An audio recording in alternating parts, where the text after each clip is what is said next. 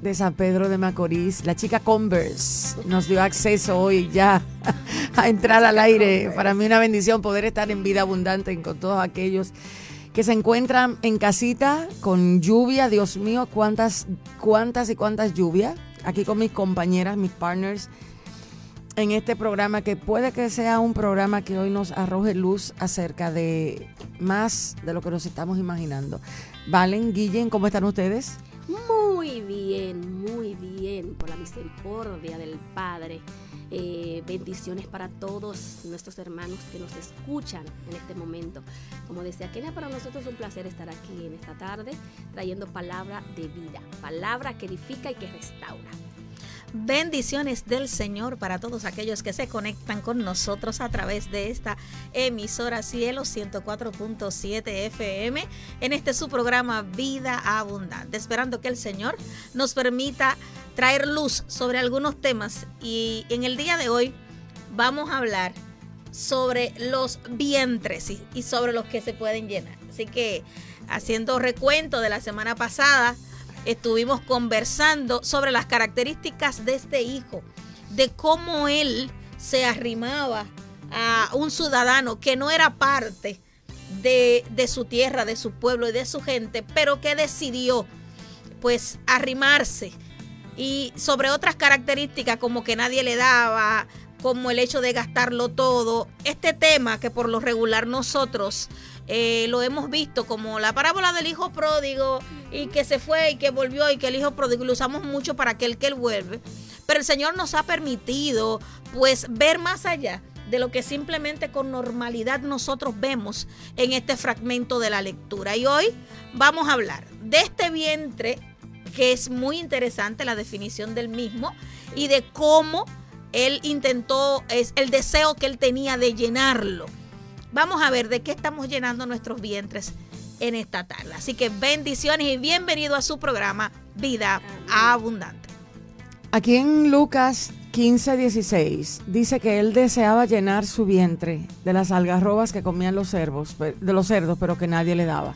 O sea, él tenía, estamos hablando por ya creo que cuarta vez, hemos tomado a Lucas 15, el hijo pródigo, como una parábola que nos ayude a entender más el lenguaje del Padre. Estamos volviéndonos con una intensidad férrea, como si pudiéramos decirle, a revelar lo que es la paternidad de Dios en la vida de los hijos.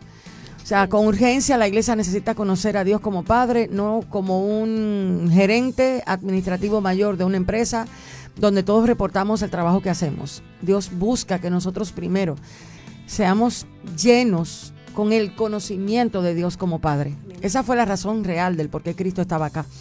Y mientras Valentina y Guille, yo estoy aquí buscando cómo sacar la Biblia en la computadora, éntrenle ustedes al tema en lo que yo puedo ver por qué se explotó mi aplicación de la Biblia, por fin. Sí, tú hablabas de algo muy importante en este momento, y es que cómo vemos a Dios, cómo vemos quizás cómo se ha proyectado, ¿no?, hoy en las iglesias, ¿no? Y algo que el Señor me ministraba es que hablar de abundancia no solamente es hablar de los bienes o de las cosas que podemos tener, sino cuál es el propósito superior que tenemos en Él, que es vivir su vida, que es estar en su vida, porque Él es la abundancia, porque Cristo es nuestra abundancia, porque Él es nuestra vida. Entonces, muchos de nosotros no estamos conscientes de lo que poseemos. ¿Por qué? Porque la religión solo se concentra en el conocimiento del bien y del mal, y no de la riqueza de la vida que poseemos en Cristo, la cual podemos vivir, no podemos vivir nosotros bajo nuestra propia fuerza. Tenemos que reconocer que solamente podemos vivir llenos de Él, porque Él es la abundancia. Guille, escuchándote hablar, necesitamos aclarar por qué nosotros se nos dificulta ver a Dios como Padre. Sí, es un tema que por mucho tiempo se ha debatido y se dice una cosa y otra, pero la verdad pudiese ser, no digo que la tengo, pero cuando nosotros tenemos patrones torcidos de lo que es una correcta paternidad, no vamos a poder ver a Dios como Padre. ¿Qué pasa? Yo tengo un padre, no, pero yo me crié con mi papá y con mi mamá, pero realmente tu papá era un papá presente o era solo el proveedor. Exacto. te criaste con papá y con mamá y papá tenía esas demostraciones de afecto, de cariño, estaba allí, te acompañaba, te aconsejaba, era parte de tu vida, o simplemente era una figura que sabías que era tu papá, pero no era un papá que podía decirse que estaba contigo a cada paso del camino. Cuando nosotros venimos al Señor, por eso la oración modelo dice, Padre nuestro, y esa primera línea del Padre nuestro tiene que llevarnos a nosotros a reflexionar. Realmente yo veo a Dios como Padre. ¿Y qué es un Padre? O sea, Dios no es el que está allá arriba, que muchas veces nos los presentaron como Zeus, sentado en un trono con un rayo en la mano solo para castigarte cuando te equivocas, sino que nuestro Padre tiene características que a veces son difíciles para nosotros aceptarlas y entenderlas, porque yo no sé lo que es la paternidad, yo no sé lo que es un papá y por ende yo no lo puedo ver a él como un padre. Nuestros padres nos dan lo mejor que tienen, pero no significa que hicieron todo lo que había que hacer, sino lo que ellos entendían y conocían. Entonces, cuando venimos al Señor, puede que hayamos venido con unos patrones torcidos de lo que es una verdadera paternidad. ¿Y qué es un padre? Perdón, Valen, denme un segundito, porque ustedes están diciendo la palabra puede que hayamos venido antes de nosotros recibir a Cristo. La Biblia dice que nosotros teníamos el entendimiento entenebrecido, ajenos de la vida de Dios por la ignorancia que había en nosotros y por la dureza de nuestro propio corazón. O sea, la forma en la que nuestra mente concibe lo de Dios después de conocer a Cristo no es lo mismo que la manera en que concebimos lo de Dios antes de conocer a Cristo, antes de nacer de nuevo. De hecho, ayer en la formación que teníamos en la iglesia en Santo Domingo, Víctor decía algo que me llamaba la atención. Víctor reconocía que tenía 12 años en el evangelio. Y cuando él levanta la mano y dice, yo necesité hacer la oración de nuevo porque entendí lo que era nacer de nuevo, eso a mí me dio escalofrío. Porque tenemos mucha gente que sí son religiosos en unos casos, otros son cristianos en otro caso, pero en la mayoría de los casos puede ser que los frutos que estamos viendo, las obras que estamos viendo, están diciendo que la mayoría está sentado en un local, pero no ha nacido de nuevo. Wow. Entonces, el nuevo nacimiento no es algo que no va a afectar, es algo que imparte Dios, es la vida de Dios siendo impartida para que nosotros podamos ir conociendo a Cristo e ir identificando los patrones que corresponden al reino de los cielos. Pero hay mucha gente que se siente con que el solo hecho de sentarse, el solo hecho de ser amados, el solo hecho de ser aprobados, el solo hecho de ser recibidos en un grupo es suficiente. Entonces, eso no es paternidad de Dios. Exacto. Si tus frutos no hablan de que el Hijo de Dios te gobierna, entonces tienes que empezar a preguntarte de qué nací. Hay gente que no ha nacido de agua y del Espíritu, hay gente que ha nacido de la religión, hay gente que ha nacido del concilio, hay gente que ha nacido de la palabra profética que le dieron de que Dios iba a hacer cosas grandes con ellos. Entonces, si la vida de usted no tiene el fruto y la evidencia de la vida en abundancia que Cristo dice, tiene que buscar la razón del por qué. Llegó la hora de que la iglesia pregunte por qué yo no funciono, no por qué no funciona el que está al lado. Para nosotros es más divertido mirarle la deficiencia al que nos queda al lado, que realmente enfrentar que lo que nos está gobernando a nosotros no son las obras, no es la naturaleza, no es el conocimiento de ser hijo de Dios. Por ende, estamos estancados ¿en qué? En una serie de patrones conductuales, en una serie de pensamientos, en una serie de miedos, de conductas de incredulidad que hacen infructuosas las obras de Dios en nuestra vida. Entonces, ahora tiene sentido lo que tú estás diciendo, Valentina. ¿Y por qué si estamos en la iglesia no conocemos a Dios como Padre? No es solamente por el patrón que hemos aprendido, porque lo que hemos aprendido cuando venimos a Cristo y se nos da la luz del evangelio, el reino de los cielos se nos comunica, inmediatamente el reino comienza a hacer su trabajo, a bombear vida en nuestro ser y a darnos el conocimiento de lo que es la nueva vida de Dios. El problema ha sido es que nosotros, en vez de estar siendo nutridos por la palabra del reino, lo que estamos siendo nutridos es por la palabra del yo, el hermano que continúa. Es muy fuerte y poderoso lo que acabas de decir, Kenia, porque realmente de esa vida en abundante es que Cristo nos habla. Esa vida es la que Él nos presenta, pero es como bien tú dices, hay que nacer de nuevo. Volverse a Él, arrepentirse, pero con el conocimiento atención, de quién pueblo, es Él. El próximo tema a tratar en este programa, nuevo nacimiento. Bueno. Nuevo nacimiento. ¿Por qué? Porque hay muchos oyentes que están preguntándose, ¿cómo que yo no nació de nuevo? Yo tengo 15 años en la iglesia y yo amo a Dios y sirvo a Dios. Entonces es necesario que aclaremos qué significa un nuevo nacimiento. Pero hablando ya para concluir lo de la paternidad, muchas personas vienen a Cristo y al no recibir de manera correcta las instrucciones de lo que significa la vida en Cristo y cómo esta te provoca la libertad que Él dijo. Porque Él dijo, yo he venido para que tengan vida y que tengan en abundancia.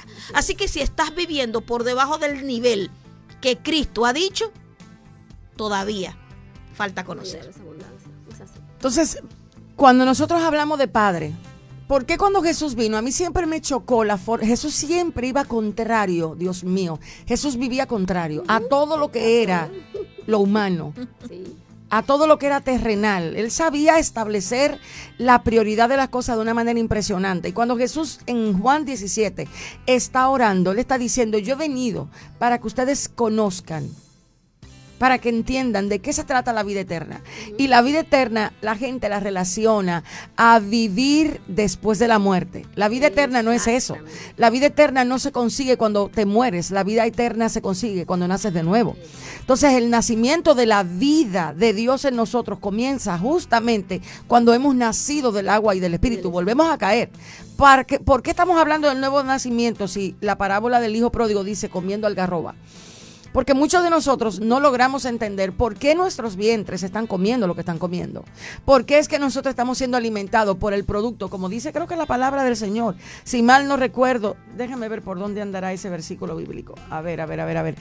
Creo que está en Proverbio, que dice que el impío se llena de lo que su vientre tiene dentro.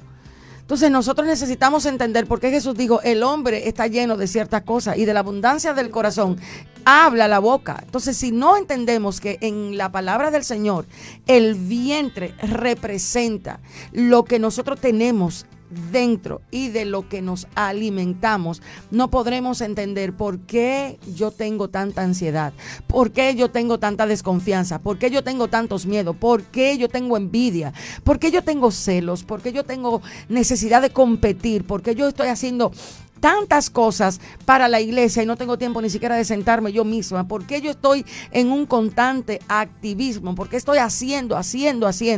Porque te enseñaron a sentirte valorado por lo que haces, no por quién eres. Así es. Y si no te detienes, entonces no vas a poder procesar la verdad de Dios de manera correcta para que vivas como Cristo requiere que vivas. O sea, nosotros tenemos un yo, una naturaleza humana, que ella jamás dejará de absorber para ella lo que ella quiere. ¿Y qué busca la naturaleza humana? Satisfacer tus miedos. Y como la naturaleza humana a veces quiere satisfacer los miedos, poniéndose hojas de higuera. Cuando Adán y Eva tuvieron temor, ¿qué hicieron? No solo se cubrieron. La Biblia dice que ellos cosieron, y la palabra coser es súper interesante, porque eso quiere decir que ellos hicieron aguja. Sí, iba a decir. Eso quiere decir que ellos sacaron un hilo de donde yo no sé, porque nadie, ¿con qué se cose? Con aguja y hilo. ¿Entiende? Entonces, y dice cosieron higueras.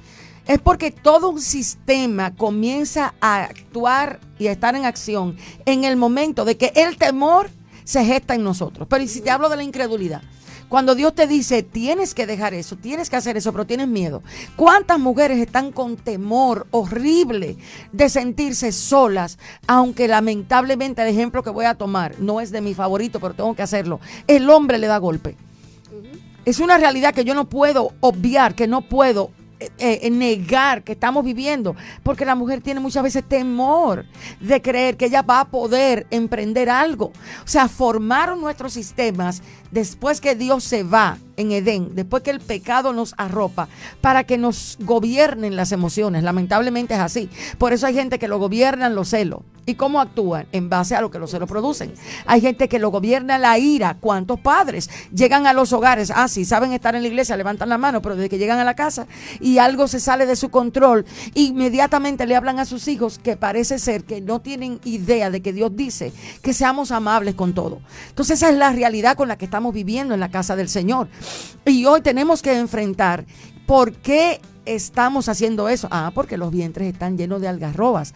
No están llenos del entendimiento que viene al ir conociendo la verdad de Dios.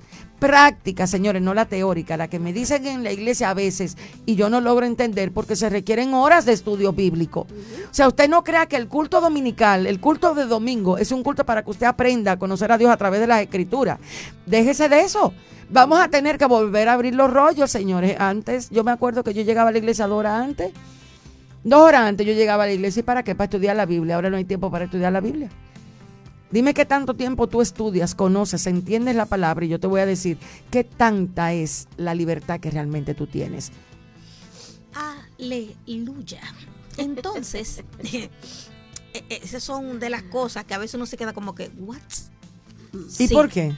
Porque muchas veces nosotros no estamos siendo expuestos a la verdad y la exposición a la verdad es lo que me da la garantía de que mi entendimiento sea renovado. El apóstol dijo, renueven el entendimiento, porque una renovación me garantiza que yo voy a estar revisando, aquilatando, como dice el libro de los Efesios en el capítulo 5, me va a garantizar que yo voy a estar constantemente evaluando lo que estoy recibiendo, lo que estoy almacenando. Pero muchas veces al no estar expuesto a la verdad, expuesto a una palabra que me lleve a razonar y evaluar mi conducta, yo me mantengo siendo mantenido en un círculo, en una apariencia, en una condición de que yo entiendo por absoluto y verdadero lo que he almacenado, pero que no tiene una base bíblica. Yo he escuchado gente afirmando verdades que no están en la palabra y la afirman como si fueran verdades. Dios te dice, ayúdate que yo te ayudaré. Sí, eso es un dicho para nada bíblico. Por Proverbios 13:25 dice, el justo come hasta saciar su alma, mas el vientre de los impíos tendrá necesidad. Y ahí no está hablando de comida. ¿Por qué nosotros nos sentimos que necesitamos amor cuando Dios como Padre nos lo ha dado todo?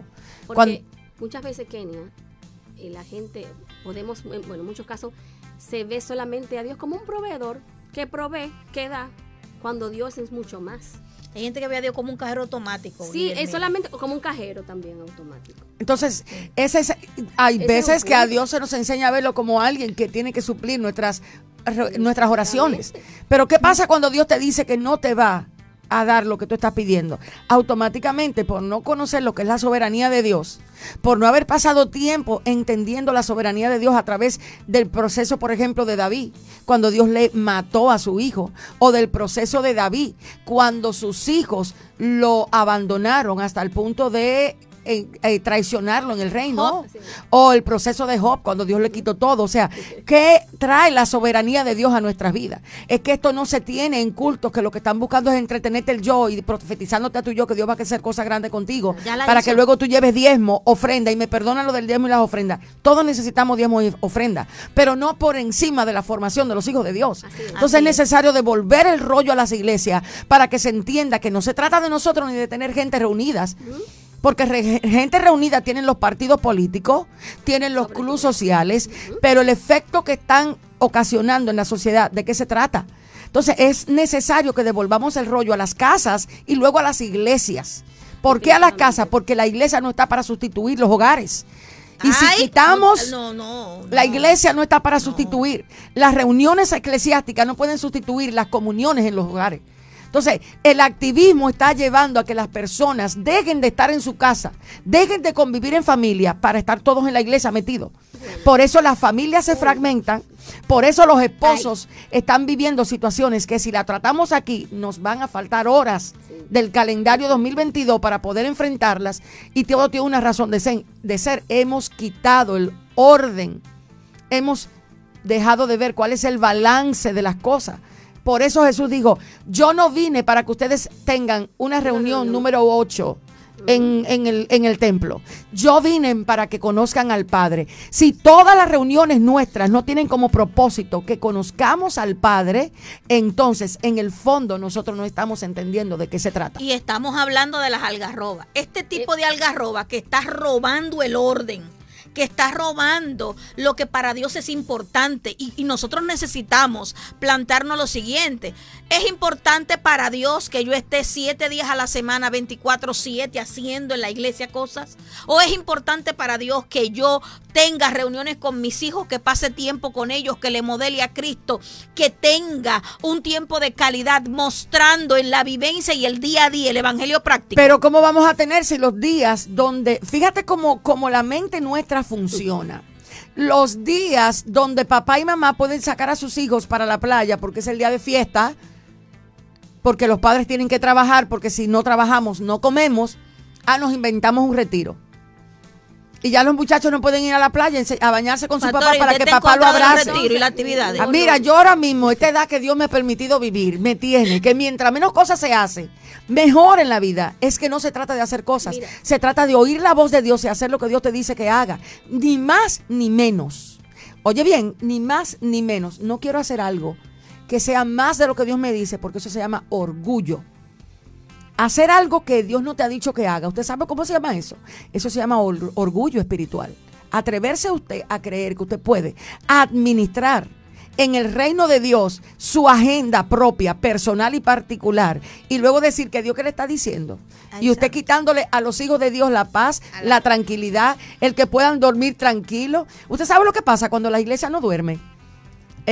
Los psiquiátricos se llenan de gente. Bueno. Pero ¿y cómo? ¿Quieren que sigamos tirando fuego? No, mira, lo que pasa estamos hablando de la algarroba. María hoy ni quiere mirar para acá. A María le dijeron, no hables en eso. Yo he hecho silencio y creo que seguiré un poco en silencio con algunos temas, pero Kenia tocó un punto tan importante en este tiempo, y tú también, Valentina, y es que la familia, y siempre se ha hablado y se ha dicho que es el primer ministerio que tenemos. Entonces, si mi familia no está en orden y yo no le estoy dando el ejemplo del cual tú hablabas, ¿cómo voy a ir a hablar de algo que yo no estoy viviendo? A mí me ungieron, Guillermina. Bueno, no es que te trata de que te me ungieron y me dijeron que yo soy la ungida y que voy para la nación y que Dios hace cosas grandes, entonces la casa puede esperar. No puede esperar, porque tú como psicóloga clínica sabes muy bien qué pasa con los hijos cuando el padre no está presente. Mira, Guille, hay temas que hasta cierto punto en algunos lugares no se tocan. Y hablar de que el día de fiesta es para estar con la familia, tú estás quitando en algunas congregaciones lo que los líderes entienden es la oportunidad de congregarse a hacer un culto poderoso. Pero ¿qué pasa con lo que la palabra dice? ¿Cuál fue la primera institución? ¿Cuál es el culto poderoso? Espérate, ven, que hoy yo me levanté. Hoy me levanté. Tú debes de conocer tú ya deberías conocer que cuando yo no paso por tú deberías conocer, Valentina. ¿Cuál es el culto poderoso? El que dice Romanos 12:2. Hermanos, os ruego por las misericordias de Dios que ofrezcan vuestros cuerpos en sacrificio vivo, santo y agradable a Dios, que es vuestro culto racional. El culto poderoso es el que te enseña a obedecer a Dios. Creo que hay una llamada en línea. Vamos a ver cómo va a ser. Aló. Buenos días, buenas tardes. Yo voy a decir lo que el culto poderoso. Diga lo que usted. El culto poderoso es hacer una organización para buscarse un par de pesos. ¡Ay, no! Déjalo ahí, déjamelo en línea. Déjamelo ahí a él. Varón, vuelve y llame. No, es que, señores, Dios no me había traído a la radio en San Pedro de Macorís porque no era el tiempo, no era que yo no venía. ¿Saben la diferencia de que no es el tiempo y otra cosa que tú no es que no estás destinado? ¿Saben por qué? Porque es necesario que los ojos se abran. De lo que se trata es de que el pueblo del Señor necesita la libertad que dice la Biblia, no la que a mí me conviene. Entonces, ¿por qué estamos tratando temas como esto? Porque la realidad es que si usted no conoce al Dios como Padre, usted se va a morir en delitos y pecados. Uno de los pecados más grandes para la iglesia es la incredulidad, es el afán. El afán, lo que dice, cuando tú tienes el entendimiento del reino, es que Dios no puede suplir paz a su pueblo. Es que Dios no puede, o sea, como que Dios está limitado. Por eso Jesús dice, ustedes deben ser mansos y humildes, porque la característica de la humildad te hace a ir a orar primero, a preguntar, para saber qué es lo que Dios quiere que tú hagas. No para que tú hagas lo que tú crees que Dios quiere que hagas. Habemos demasiada gente intentando leerle la mente a Dios y queriendo hacer cosas para Dios que Dios no le ha dicho. Y usted le pone que Dios lo puso a hacer. No, no fue Dios, es usted que se inventó la reunión número 8 porque necesita algo que no es el conocimiento del Hijo en la vida de las personas. Aleluya. Pastora, mire, al hablar de que en los días de fiesta, hay iglesias que abren todos los días. ¡Todos los días! Mira, el tema de hoy, gracias a Dios, el tema de hoy no es el activismo. Cuando me toca hablar del activismo, mire, yo no sé cómo vamos a quedar de pie. Yo creo que van a cerrar el programa del tiro. Bueno. Pero, hablar de las algarrobas, porque estamos llenando nuestros vientres de activismo y de actividades, porque no hay la capacidad de ir al secreto a preguntarle a Dios qué es lo que tú quieres que yo haga. El hijo pródigo, él quiso llenar el vientre, pero ¿de qué estamos llenando nosotros nuestros vientres? Estamos haciendo cosas que realmente es lo que Dios quiere que yo haga. Entonces estamos llenando el vientre del activismo. ¿Qué produce el activismo? Desconexión, afán, ansiedad, desenfoque, gente que con sueño no es porque de su casa durmiendo. Entonces, ¿qué pasa con el agotamiento? El agotamiento, tú decías algo muy importante, Kenia. Si no estamos, ¿cómo era que tú decías? Manso, ¿verdad? Humilde. Cuando tú estás manso, humilde y en reposo, la mente que está reposada y tranquila, escucha y procesa mejor.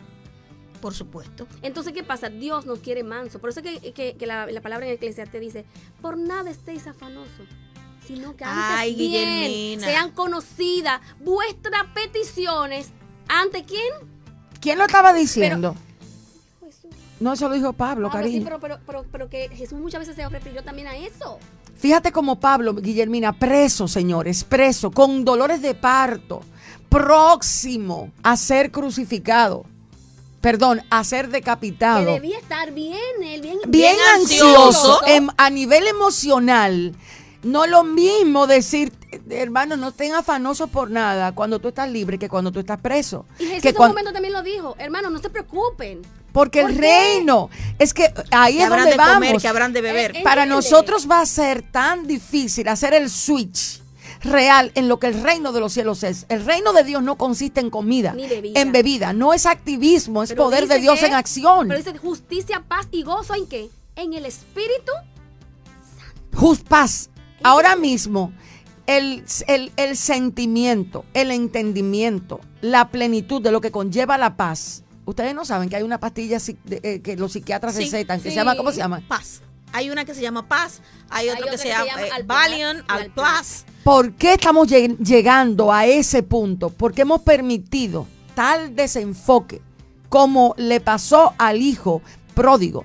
El hijo pródigo, teniendo acceso a un padre, dice que él se fue arrimando hasta el punto de anhelar comer lo que comían los ciudadanos que estaban cerca de donde él estaban. Dios a ti no te hizo para tú alimentarte del afán, de la codicia, de la avaricia. Dios te hizo para tú tener vida en el espíritu, para tú entender que la realidad de Dios es capaz.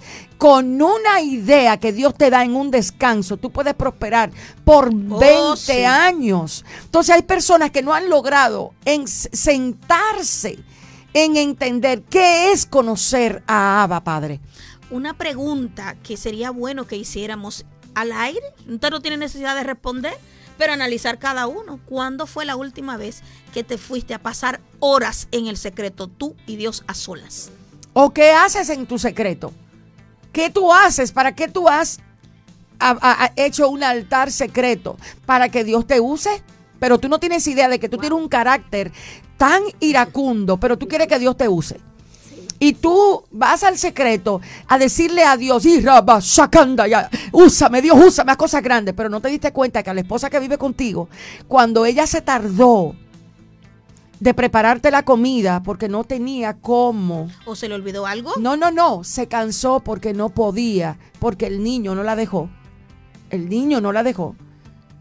Tú no tuviste paciencia para tú mirar lo que tu esposa necesitaba. Hay gente que sabe hablar mucho en lenguas y que sabe hablar en un altar, pero no sabe tratar a su esposa como Cristo dice que hay que tratarla. Entonces es ahí donde podemos ver cuando Pablo o viceversa, la mujer que no sabe tratar a su esposo como Dios dice, en nombre del afamado ministerio, en nombre de la afamada cosa que tiene que hacer en la iglesia, en nombre del que tiene que ir a evangelizar, que tiene que ir a testificar, que tiene que ir a hacer, que tiene que ir a hacer, que tiene que ir a hacer, que tiene que ir a hacer. Tú estás hablando del esposo y la esposa, pero ¿cuántos hijos anhelan la atención del papá que no tiene tiempo de sentarse a escucharlo? Vamos a hablar de la adolescencia, los adolescentes, que son lo que podemos decir, ¿verdad, Valentina? Que claro, necesitan tanta atención en este tiempo. En cada etapa se necesita un nivel de atención. Pero ese hijo muchas veces esperando poder tener un tiempo a solas con su papá para externarle algo que le está pasando, y por el afán del papá no puede, tiene que irse con un extraño. Y no solamente eso, Guille. Vámonos al plano en donde la palabra establece cómo son las características de los hijos de la tiniebla y los hijos de la luz. Oh, sí. Tenemos una llamadita al aire ahí, a ver, ¿con quién hablamos? Sí, buenas tardes, Dios la bendiga. Buenas tardes, ¿con quién hablamos? Mi nombre es Sam Rodríguez. Bendiciones del Señor. Quería mandarle un saludo aquí de Orlando, Florida. Wow. Bendiciones del Señor. Bendiciones. Aquí estamos. Qué bueno, qué bueno. Oiga, quería preguntarle, porque es la primera vez que escucho el programa este, ¿cómo es el nombre de la hermana que está dirigiéndose al programa abajo a la derecha, que tiene el Jackie negro? Jackie negro.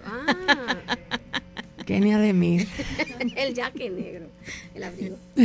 Kenia de Mir, a sus órdenes. Aquí estamos, caballero. ¿Cómo le ayudamos por este lado? No, quería saber el nombre suyo. Ore por mí muchas veces. Cuando venga el poloche negro, ore por esta sierva del Señor. Gracias por contactarnos desde la Florida.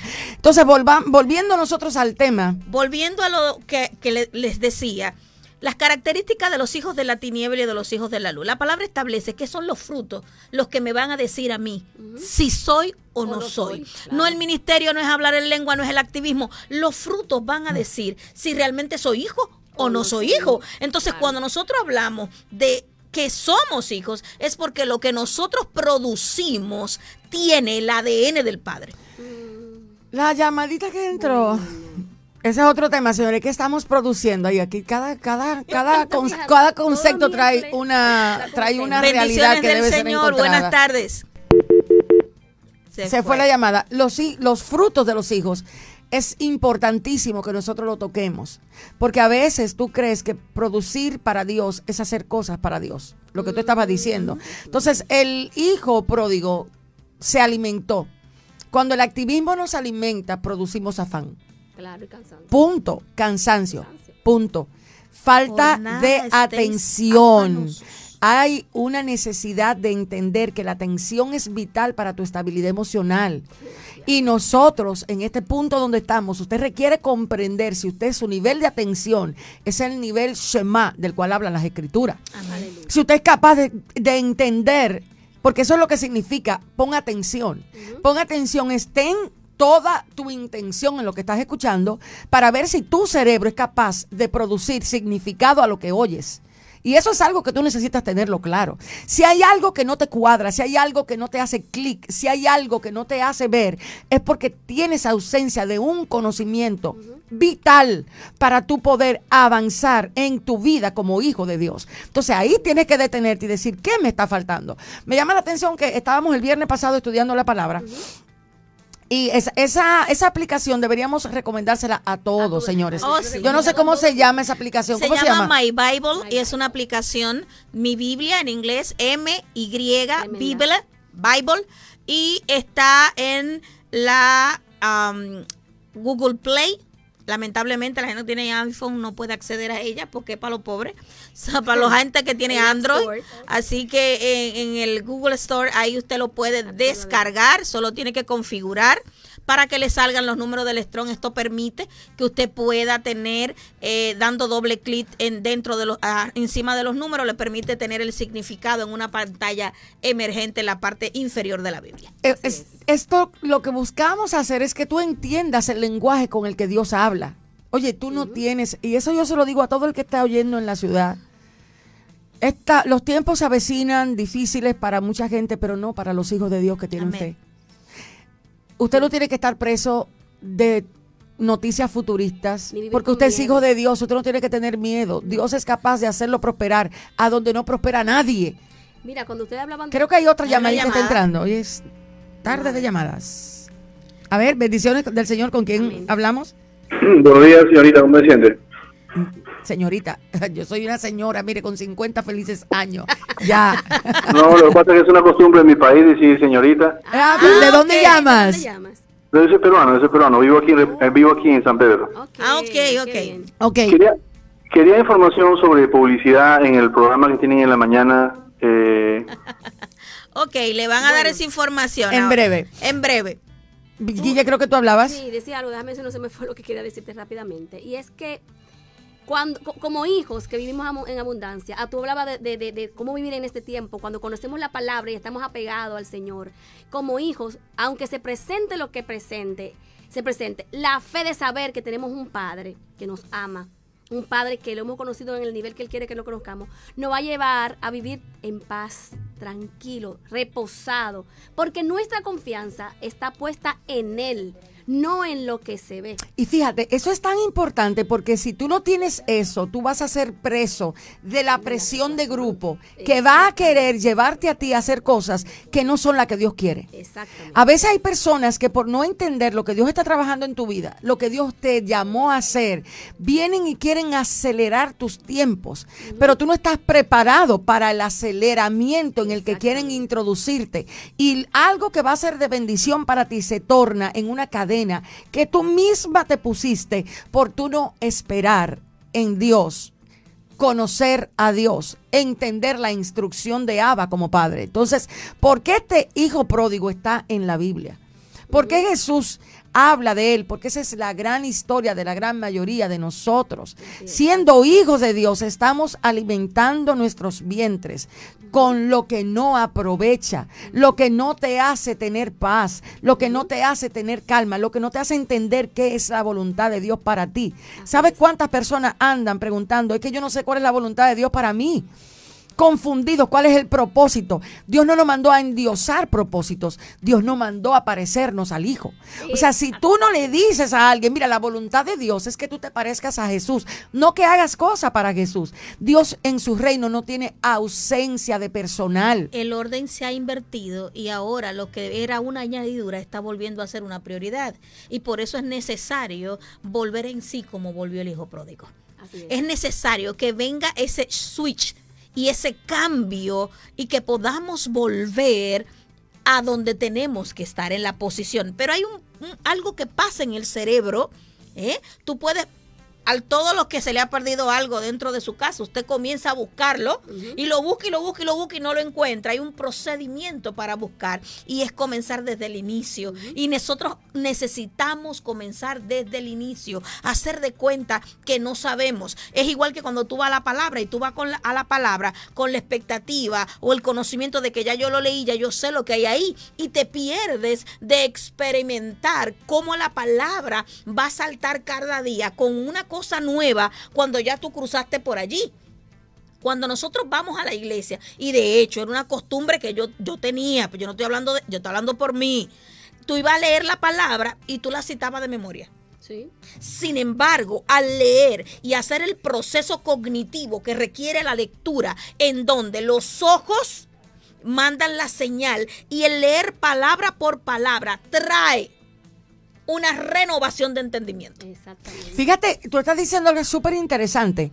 Tú estás hablando de lo que utilizan las técnicas para hacer EMDR. Las personas que usan EMDR fueron aquellos que encontraron en el movimiento unilateral de los ojos, ese movimiento que se da, donde los ojos se mueven, la forma de cómo reorganizar la experiencia traumática y devolver el entendimiento a la experiencia, pero ya sin el dolor emocional.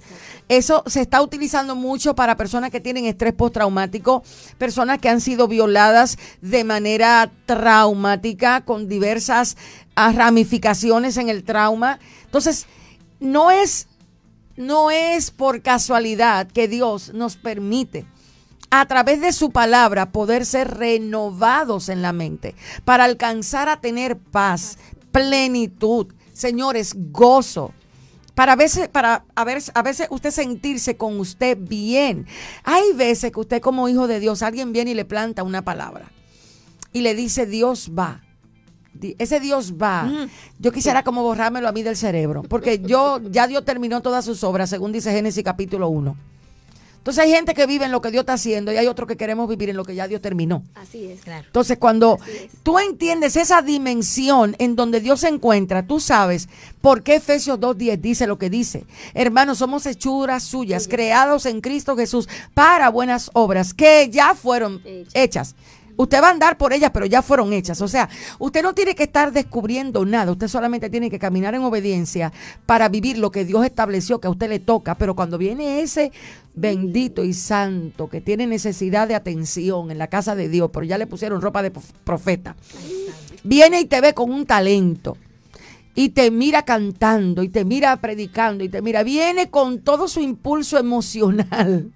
Y lo poquito de espiritualidad que tiene, decirte, yo veo que en el lugar a donde estás, tú todavía no te aceptan como que alguien que está listo. Dios quiere que vueles. Y se entra esa palabra dentro de tu interior. Como es verdad, aquí no me quieren, aquí me quieren limitar. Y Dios lo que te está diciendo, siéntate, porque que si te pones la sala que te acaban de poner, te explotas en el próximo viaje. Entonces, todas esas realidades, señores, son las que necesitamos tener claras, precisas y concisas. Por eso Jesús dijo, no hay intermediario.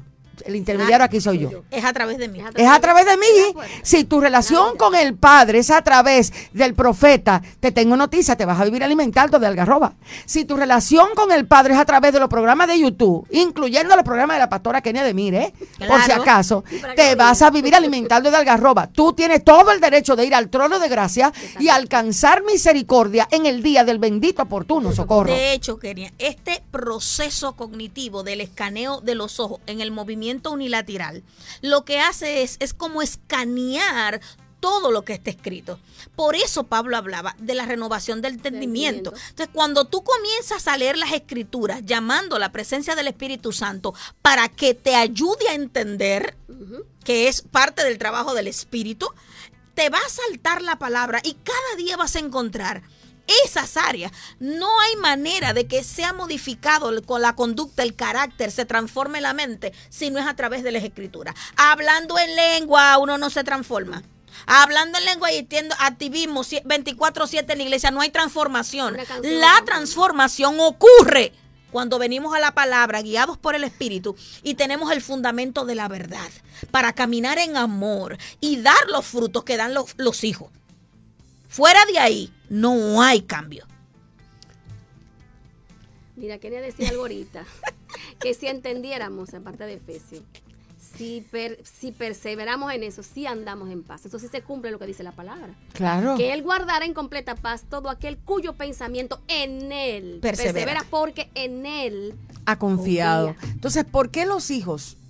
Fíjense, yo no estoy hablando de que no son hijos, pero por no estar en el lugar correcto, y no hablo de templo físico, hablo de posición en Cristo, para que no vaya a decir, la pastora está diciendo que el templo donde yo estoy, no, yo estoy hablando de la posición tuya en Cristo. Por tú no entender lo que conlleva la posición tuya en Cristo, tú vives temores que son innecesarios, tú vives afanes que no son para ti.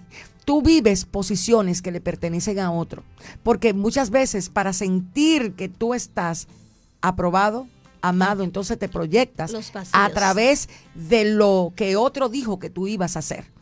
Y es ahí donde empiezas a perder tiempo, y no solo tiempo. ¿Cuántas personas se casaron con alguien que no debió casarse? Porque le dijeron, el hombre tuyo es ese, pero yo no estoy enamorada. Pero es el hombre que te conviene. Ay, pero tú has sido guiada a través de un consejo de hombre, o realmente fue Dios que te dijo en el proceso de conocer a Dios. Señor, estamos hablando de cosas muy serias. Muy claro. Estamos hablando de cosas muy serias que trascienden más allá de lo que nosotros nos estamos imaginando. Entonces, ¿de qué se trata el día de hoy? De que usted entienda que si su vientre está siendo alimentado por lo que no conviene, por lo que no es palabra de Dios, que usted entiende, si usted no entiende lo que lee, que fue lo que le dijo allí Felipe al etíope, tú estás entendiendo, y él dijo, ¿y cómo? Si no hay quien me explique. Es más, yo quiero que vayamos a Romanos. ¿Qué tiempo? Uy, Dios mío, este programa se consume solo. Yo quiero que vayamos a Romanos 10:4. Creo que aquí es que está. Que estábamos viéndolo esta semana, alguien y yo, donde dice, a ver, ¿y cómo creerán? ¿Es en Romanos 10:4 o es en Corintios? Déjeme buscarlo bien para yo tenerlo claro. Mientras, Valentina, quizás puedes hacer una intervención, porque habla de cómo creerán si no hay quien les predique. Es que esto nosotros creemos que tiene que ver con los que no han sido evangelizados. No, esto se está cumpliendo proféticamente ahora. ¿Quién te predica de Cristo? ¿Tú crees que cualquier mensaje es el mensaje de Cristo? Bueno. ¿Tú crees que vas a ser un hijo que cree en su padre, que no vive por los sistemas de incredulidad? ¿Con qué fe tú tienes que ir a un hospital a enfrentarte que un médico te va a decir a ti un diagnóstico? ¿Con la fe del pastor? ¿Con la fe del profeta? ¿Con la fe de él que predicó en YouTube? Tienes que ir con la fe que te enseñó al escuchar quién es el Hijo de Dios. Es algo que no estamos hablando de que no son necesarios los ministerios proféticos. De hecho, los pastores, profetas, maestros están diseñados para la edificación del cuerpo de Cristo. Ahora lo que estamos hablando es, si tú vives solo por lo que escuchas de otro, como siempre digo, comida masticada por otros, tú necesitas entender que la fuente está brotando para todo aquel que quiere. O sea, no es posible que tengamos un pueblo ignorante a la vida de Dios porque está escuchando palabras, pero no tiene una conexión directa. Es como cuando usted se roba el internet. La señal se le va la señal, se le pone en búsqueda ahí y no termina de llegar porque no, la conexión no es directa. Eso mismo pasa cuando tú no tienes una relación directa con Dios. Y hay mucha gente que está en la iglesia, pero está ajeno a la vida de Dios. Es lo que digo, Valentina. El libre acceso, cuando se rasgó el velo, libre entrada, es para todo el mundo. Ahí le pasó al hijo pródigo. O sea, él tenía libre acceso a su padre, pero tuvo que darse un proceso cognitivo de volver en sí. ¿Por qué dice la palabra que él tuvo que volver en sí? Es porque su entendimiento estuvo entenebrecido. Lo que empecé diciendo en el libro de Efesios, mira cómo dice Romanos 10:14. ¿Cómo pues invocarán a aquel en el cual no han creído? Y usted está creyendo que esto tiene que ver con los muertos en delitos y pecados. No, no tiene que ver con eso. Creer en Jesús no es solamente decirle sí al momento donde tú fuiste recibido como hijo de Dios. Creer en Jesús es en esa prueba que constantemente nos enfrentamos día a día. Creer a Jesús y creer en Jesús es esa situación en la que tú vives hoy, que probablemente tú estás pensando y te estás dando en este momento como alguien a quien Dios olvidó. Alguien a quien Dios no le está supliendo, alguien a quien Dios no le está dando. ¿Cómo vas a creer? O sea, el sistema de creer, ¿de qué se trata? Eso es lo que nos sostiene a nosotros en pie como hijos de Dios.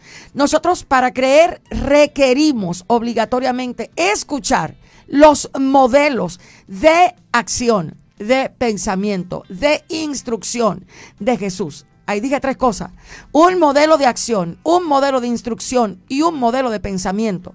Son cosas diferentes los tres. Y los tres son requeridos para que usted pueda creer en el Hijo de Dios y usted vencer, como Pablo, que dijo, yo soy más que vencedor. Pero eso fue Pablo. Yo no sé si tú te consideras un más que vencedor. Eso tienes que verlo tú en tu interior. Amén. Vale. Miren, al buscar el significado de cómo creerán, y cuando tú lo ves, nos quedan, Valentina, parte, ¿cuánto? 5 minutos.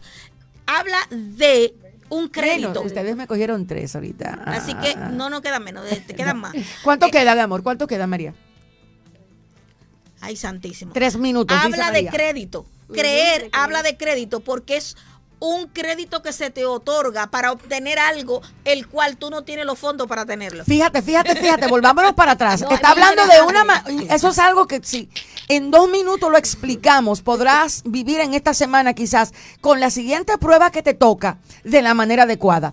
Por eso es que Dios no te entra a un desierto sin antes darte la palabra que te va a sacar del desierto. Amén, así es. Entonces, de eso que se trata, que tú logres entender que lo que tú viviste ayer y tú lo aprobaste con la fe que agrada al Hijo de Dios, no con la fe que te hace comprar una deuda en el banco, que son cosas diferentes. Sí. Aquí hay mucha gente que tiene fe para comprar deuda en el banco, pero no fe en el Hijo de Dios. Entonces son 2 términos diferentes, son 2 cosas diferentes. La fe es un siervo. La fe que a ti te hace agradar a Dios, esa fe es la que te hace a ti acreditarte que puntos espirituales para que en la próxima prueba tú no te caigas de boca, sino que te pares después que te caiga.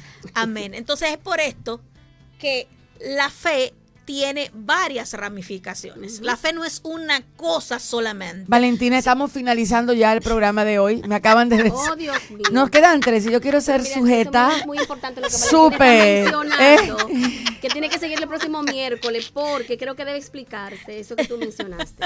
Entonces, ¿qué hay que explicar la semana próxima? Sobre la fe. Hay fe salvadora, termina fe Valentina redentora, Zorrilla. hay fe de diferentes tipos. Y la fe es un siervo. Al que va a robar tiene fe de que no lo agarren. El que va a ser infiel tiene fe de que no lo descubran. Así que no es cualquier fe, es la fe que agrada a Dios, la que te va a permitir llegar a bendiciones. Aleluya, Hemos bendiciones. estado con ustedes. Tremendo, Nos tremendo. vemos la semana próxima. Dios, Si así amado Dios, de la gloria. el Abba nuestro nos lo permite. Bye bye. Y no se moje, por favor, para que no le dé gripe.